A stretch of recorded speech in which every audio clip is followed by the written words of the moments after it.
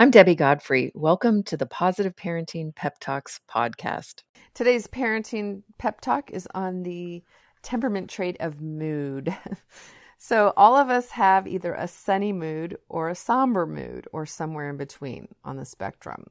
So, an infant with a sunny mood, this infant wakes up with a smile and settles to sleep with a contented sigh. She smiles on the changing table, in your arms, and in the stroller. She coos at strangers and at the doctor. She tolerates life's momentary tiredness, disappointment, pain, and discipline, and then moves on to more pleasant things. The somber child. This infant fusses when tired or going to sleep, and also when waking up. He fusses about food, dressing, bathing, and unless everything is just so, he's upset. As a toddler, he scowls at the sitter and doctor.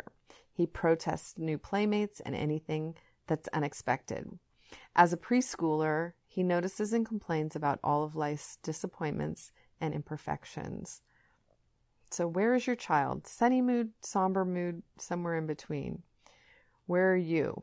Sunny mood, somber mood, somewhere in between. Mood is a very complex trait. While a tendency to be sunny or somber is inborn, mood is greatly affected by other traits that are also present.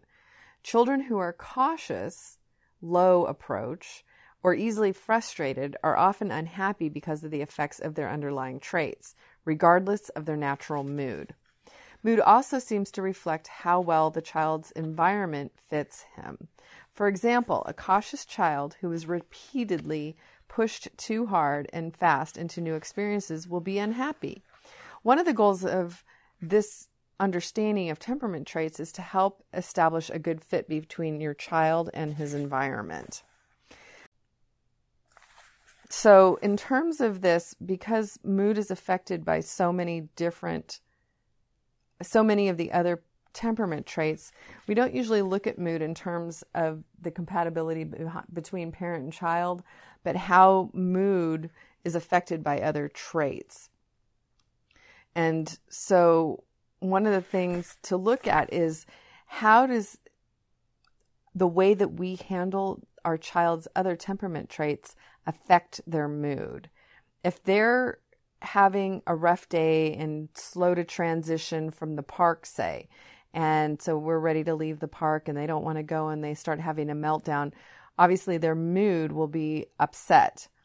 If we can give them warning, we're going to be leaving the park in a few minutes, and give them a 5-minute warning and then a 3-minute warning and a 1-minute warning, it won't affect their mood so much. So in terms of the temperament trait of mood, sunny mood, somber mood, where's your child? Where are you? Make observations today. What are some of the other traits that we've talked about so far, and how are they affecting your child's mood? Where maybe they have naturally a sunny disposition, but some misunderstanding about one of the other traits is interfering with them having that. And so they're feeling sad or somber, despite the fact that they're naturally a sunny mood child. So make the observations on this. Have a great day. Happy parenting. I hope you enjoyed today's episode of the Positive Parenting Pep Talks podcast. For those of you that don't know me, I'm Debbie Godfrey, owner and founder of positiveparenting.com. I hope you'll go and check out my website and follow me on Instagram and let me know about what you thought about today's episode. Did you learn something new? Were you able to do something different with your children? Did you have a success story? Those are my favorite to share. Let me know. Contact me. I'd love to hear from you. And also, what future topics would you be interested in hearing about on the Positive Parenting Pep Talks podcast? Thank you so much for being here and for all of your support. Take care and happy parenting.